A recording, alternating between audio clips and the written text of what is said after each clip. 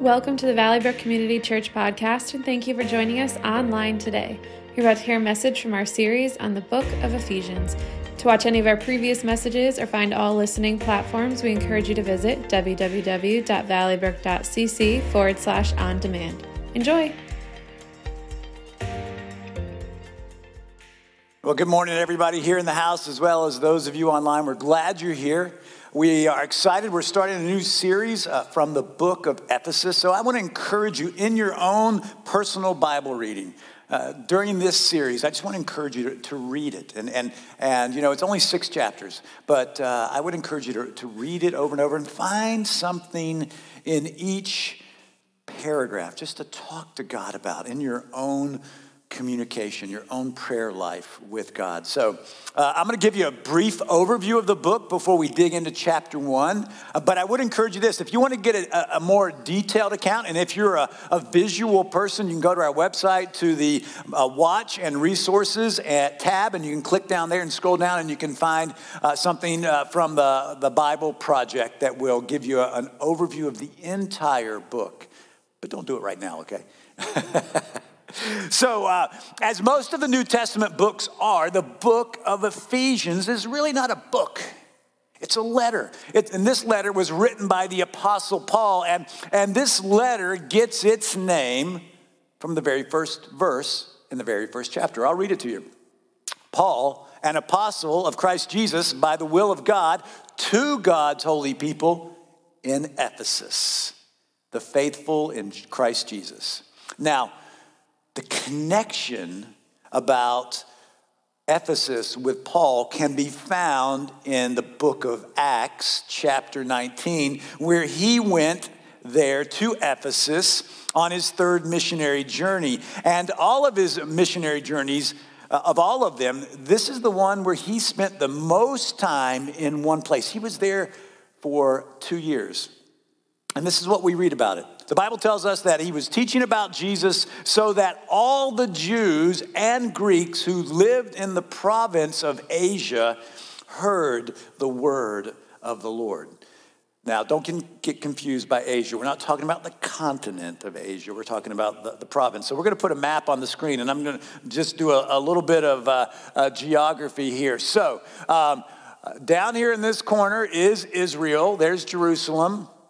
All right, so you go north, we get into Syria, we go east. This is modern day Turkey. In the first century, this was called Asia Minor.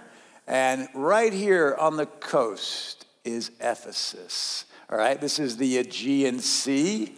This is Greece, both ancient Greece and modern Greece. And for those of you who like Italian food, here's Italy right over here, okay?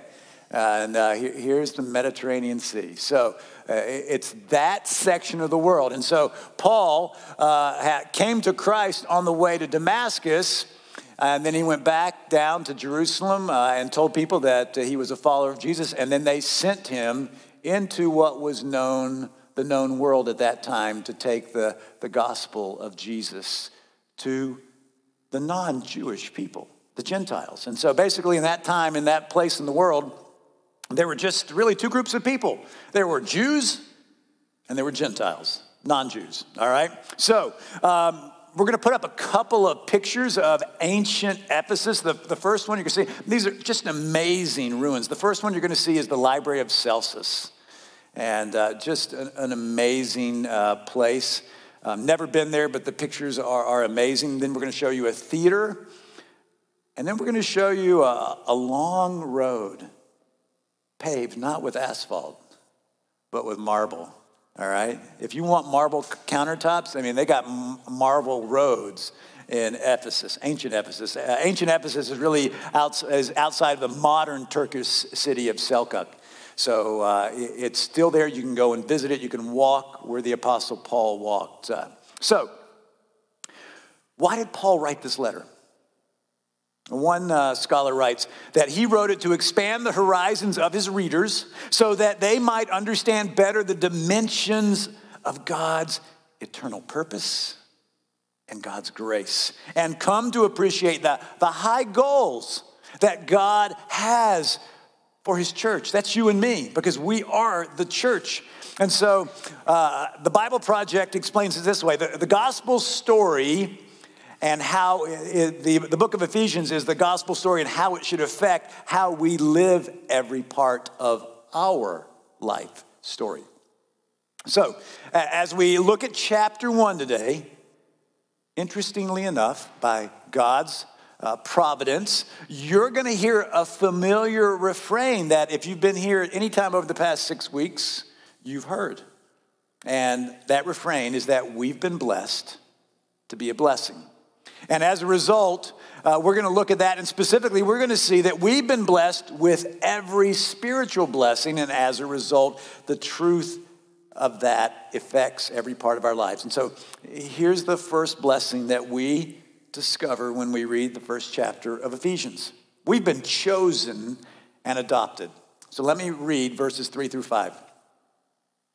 All praise to God, the Father of our Lord Jesus Christ, who has blessed us with every spiritual blessing in the heavenly realms, because we are united with Christ. Even before he made the world, God loved us and chose us in Christ to be holy and without fault in his eyes. God decided in advance to adopt us into his own family by bringing us to himself through Jesus Christ. This is what he wanted to do, and it gave him great pleasure.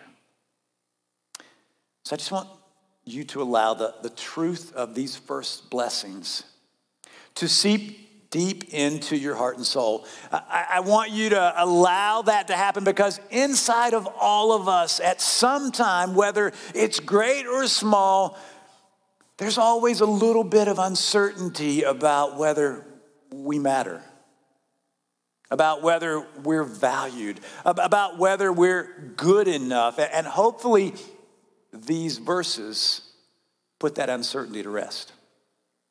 So before we even get to the chosen adopted verses, I want you to focus on the first verse, the first phrase of verse 4. It says, even before he made the world. All right? You know, God is not bound by time like you and I are. God knows the past.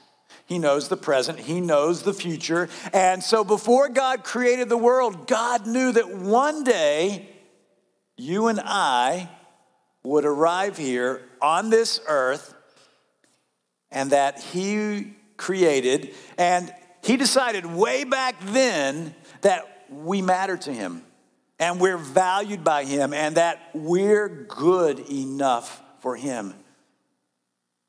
And so he loved us, and he chose us. And by the way, he still loves us, and he still chooses us. So, but hold on for a second. Since God is all-knowing and he knows the past, the present, and the future, way back then, God knew all about you and me. God knew the good and the bad and the ugly. He knew it all. He knew all of that, and he still chose us to be his children, his sons and his daughters. He chose us to be able to have a relationship with him and to walk through this life with him. He chose us knowing that you and I would be sinful. He chose us knowing that we would stray from him. He chose us knowing that we would sometimes worship him faithfully, and sometimes we would be unfaithful and follow lesser gods, the lesser gods of this world and the culture. And because he's all-knowing, he knew that, and he's still determined long before the world was created, long before you and I were born, to choose us. Determined to choose us. As the scriptures say, he chose us in Christ to be holy and without fault in his eyes. Now, why is that important? Because it is only through accepting Christ and his forgiveness for our sins that we can be holy and without fault before God.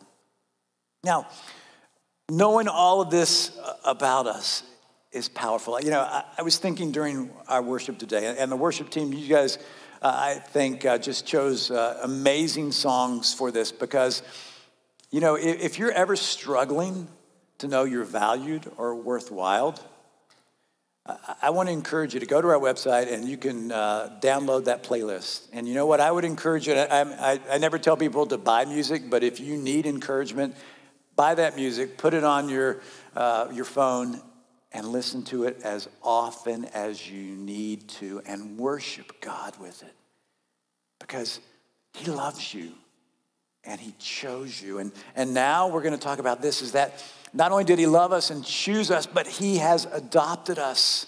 He decided in advance, even though He knew we were enemies, even though that He knew that we were not part of His family, He chose to adopt us.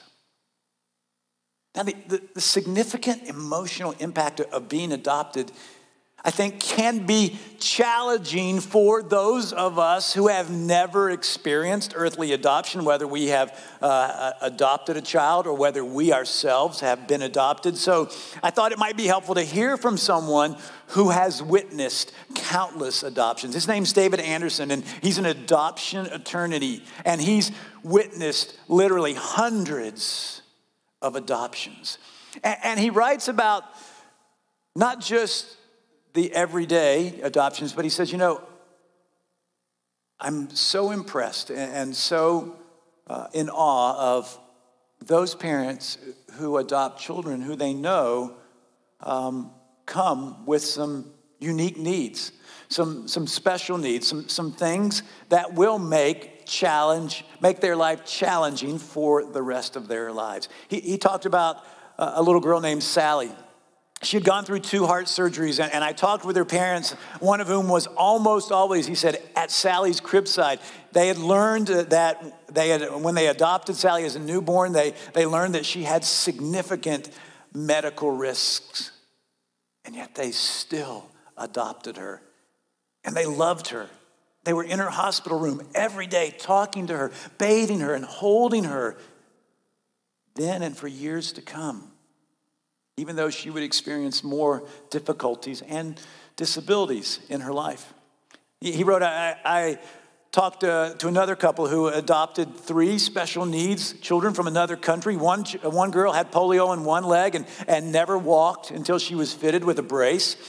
Another girl had surgery for a cleft palate, and their younger brother needs blood transfusions every 3 weeks. He said, you know, all of these moms and dads did not have to love and adopt the children that they chose. They weren't compelled to shoulder that extra burden that they came with. And he said, you know, I would have understood if they said no, but they didn't. And then he concludes, because as a Christ follower, he says, you know, we may not want to admit it, but each of us comes to God with some special needs. You know, he said, we all have some significant issues or disabilities in the eyes of the world. But, you know, God has chosen us. You know, the world may not see it that way, but God sees it, and He loves us, and He chooses us. How can it be, he writes, that God is there always waiting, always loving, even when we are unlovable because of our sinfulness? And there's the truth. The truth that God knows everything about us, and He still loves us, and He still chose us, and He still adopted us. What a spiritual blessing we're given. And the Apostle Paul writes that, but he doesn't stop there. He goes on and he points out that we've been blessed by being redeemed and forgiven. Let me go back and read the scriptures again, starting in verse 6.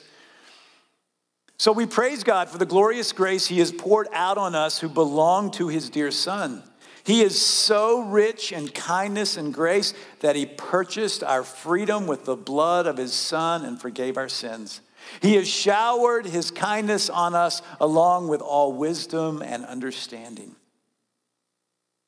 Paul writes that our God, who is rich in grace and kindness, poured out that grace upon us and showered us with His kindness, with His wisdom, with His understanding, by purchasing us for our freedom. In other words, redeeming us and forgiving us of our sins. So in verse 7, it says, God purchased our freedom with the blood of his son and forgave our sins. So, think this through. When God purchased our freedom, that means he redeemed us from what held us in captivity. And what holds us in captivity is not a human master, but a spiritual master. It's sin. Now, Paul, you need to understand, Paul had been raised as a devout Israelite, a devout Jewish person, and he participated annually in the Jewish celebration of the Passover. And if you know about the Passover, if you read about it in the book of Exodus, you know that that is the celebration that reminds every Jewish person about how God delivered them from slavery to the Egyptians. How they had been held in captivity year after year, decade after decade, and God delivered them. And how did he deliver them? Well, God sent Moses, who was the voice for God, to Pharaoh, the king of Egypt, and he told him that if he did not let the people go, that they would send a plague. And it was plague after plague until the final plague was the plague of the firstborn. In other words, God was going to send the angel of death through all the land and kill the firstborn of every human and every animal.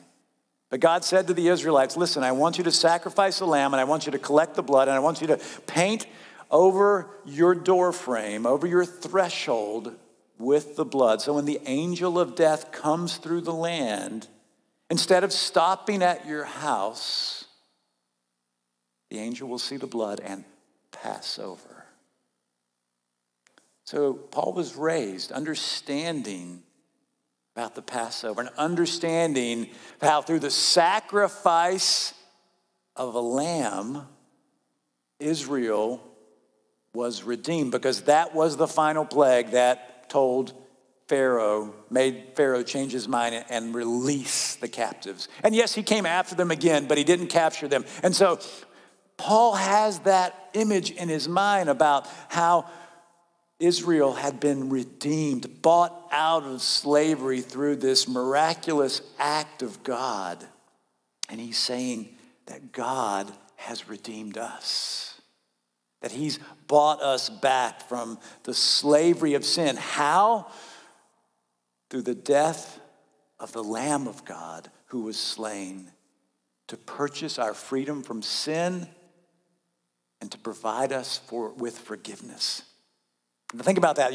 Our debt to sin is impossible for us to pay. We owe a debt to God. And in the ancient world, that was important. If you sinned against somebody, you owed them a debt. It might not be a financial debt, but you owed them something to make restitution for the sin you had committed. And so they understood this. And so because of our sinfulness, we owe a debt to God. And God sent a Redeemer, one who buys us back for our sin. And through his death on the cross, through the shedding of his blood, he paid the final price to redeem us, to buy us back, and to purchase our forgiveness and our freedom.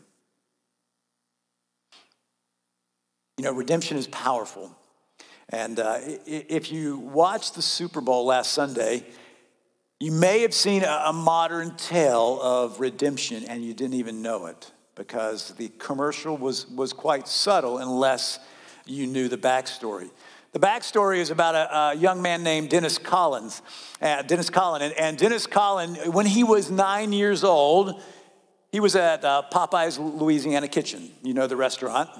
And he was waiting in line to get his food, and probably a little nervous, a little insecure. He saw somebody across the restaurant with their phone up, taking pictures of him. And as he stood there, he went, and the person who was videoing captured it and made a meme out of it and put it on social media. And he became known as the Popeyes meme boy. And it led to a lot of teasing, a lot of bullying, a lot of abuse. So he grew up. He grew up and he became an all-star lineman for his high school football team. And then he was taken on by another NCAA football team. And so Popeyes learned about this and they wanted to provide some redemption for Dennis. You know, through that new program that the NCAA has provided, name, image, and likeness, they are able to hire NCAA athletes to be spokespersons. So they hired Dennis to be a spokesperson now for Popeye's Kitchen. And he said, it's my redemption. There was a newspaper that said this. He became a meme at age 9, and a decade later, the college football player has the last laugh. His shame has been redeemed. And that's the power of redemption. And the redemption that God has given us is much greater than name, image, and likeness deals. When God sent Jesus, his redemption came to us, and that has so much eternal significance. It has the power to buy forgiveness for us every time we confess our sins to God and say we're sorry. When God redeemed us by the sacrificial death of Jesus to pay the penalty for our sins, he forgave us. He blessed us with redemption and forgiveness. But that's not the end of the blessings in chapter 1 of Ephesians. Let's go to verse 12 and talk about being sealed and guaranteed. God's purpose was that the Jews who were the first to trust in Christ would bring praise and glory to God. And now you Gentiles have also heard the truth, the good news that God saves you. And when you believed in Christ, he identified you as his own by giving you the Holy Spirit whom he promised long ago. The Spirit is God's guarantee that he will give us the inheritance that he promised and that he has purchased us to be his own people. He did this so we would praise and glorify him. So there's two important concepts in that passage. In verse 13, Paul says that when we heard God's word about Jesus and what he did for us and believed it, we were saved by faith. So when you heard about God's grace for you in Jesus and you believed it, you were saved by faith, not by anything you ever did, but just that you believed, that you accepted what he did for you. And he goes on, though, Paul does, and says that because we believed in Jesus, God identified us as his own. In other words, we're given a new identity. So let me pause there for a moment. I want you to see what Scripture says because it flies in the face of the messages that our culture and that our world is sending out every day, all right? In the culture of the world, the message that's being sent out is that we need to find our identity so that we can know what we identify as based on what others say about us or based on how we feel about ourselves. But folks, here's the problem with that.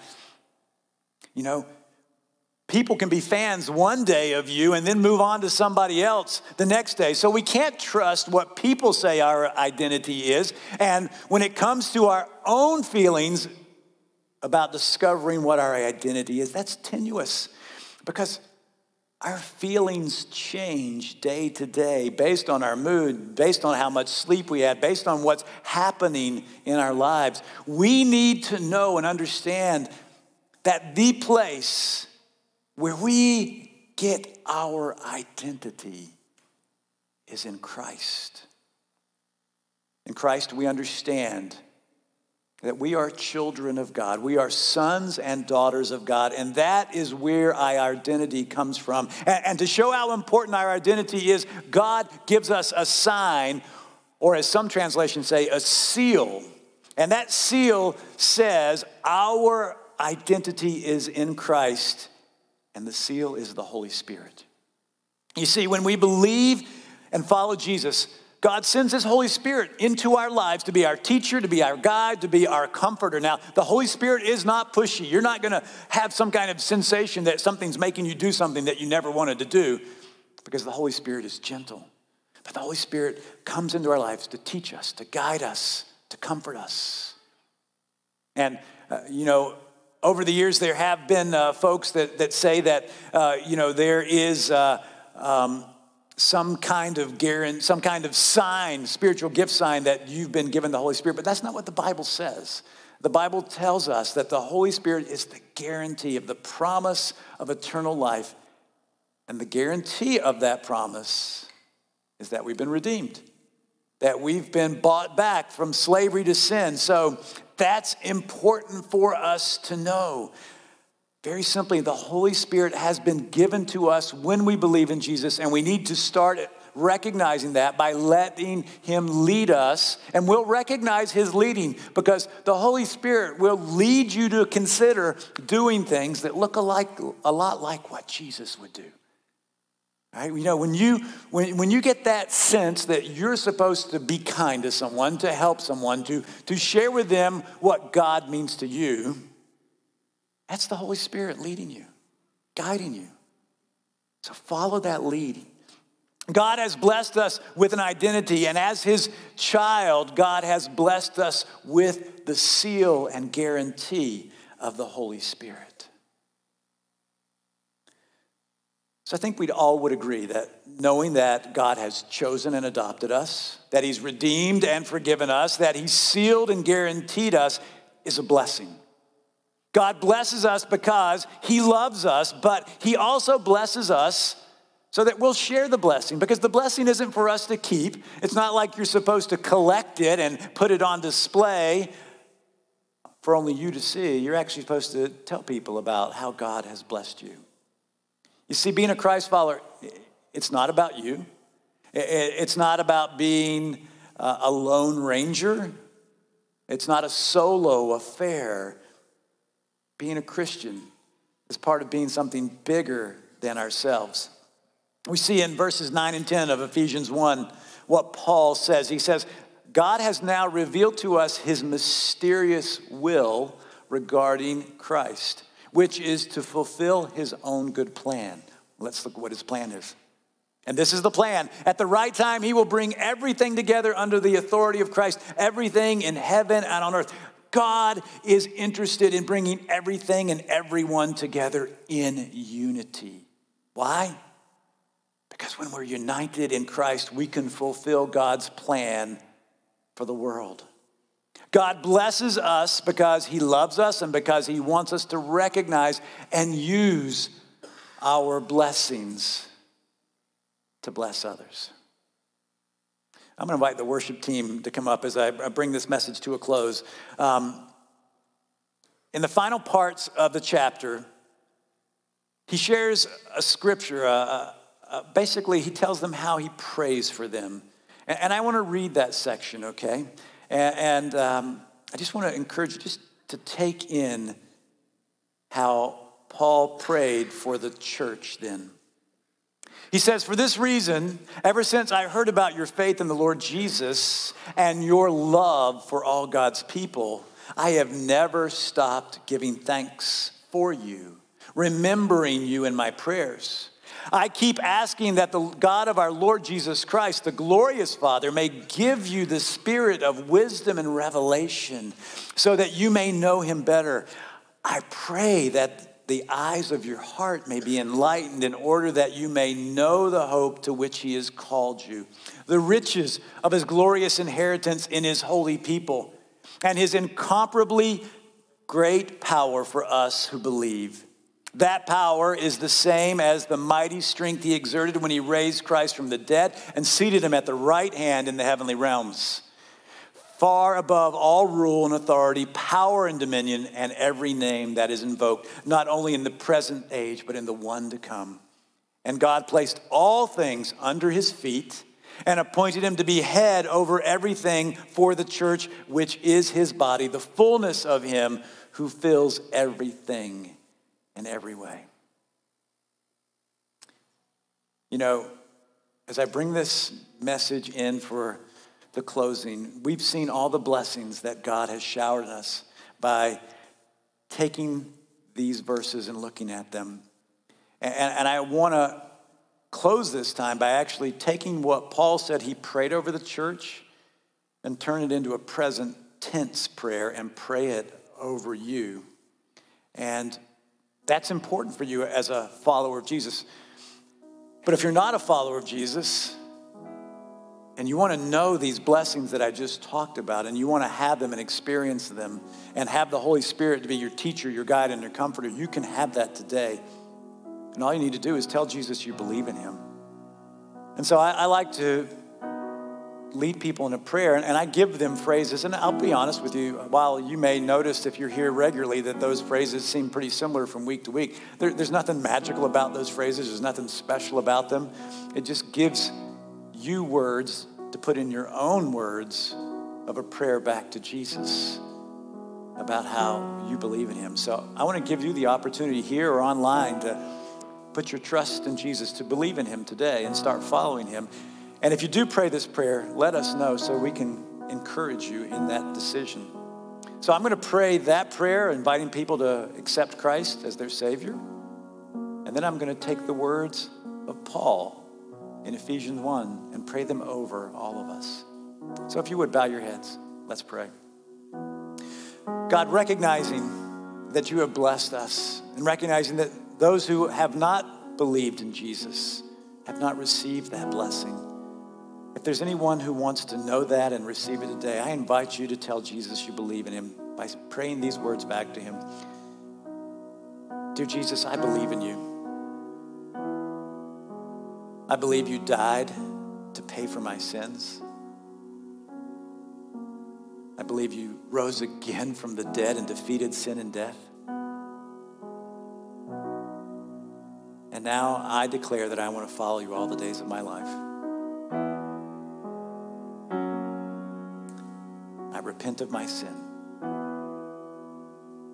We say amen to that prayer. But now I want to pray this over all of us. Dear God, you are the glorious Father of our Lord Jesus Christ. Therefore, we thank you for all that you have done and that you are doing. And specifically, we thank you for one another, brothers and sisters in Christ, for our faith in Jesus, for our love for God's people. And Lord, we pray that you would give all of us your spirit, the spirit of wisdom and the spirit of revelation, so that we would know Jesus better.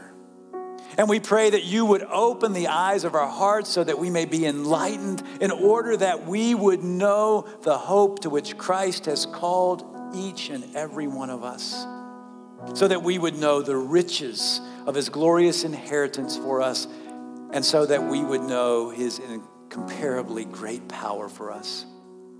And we pray this in his name. Amen. Thank you for listening to our podcast. It is our sincere hope that it has blessed you. For more information, visit our website at www.valleybrook.cc.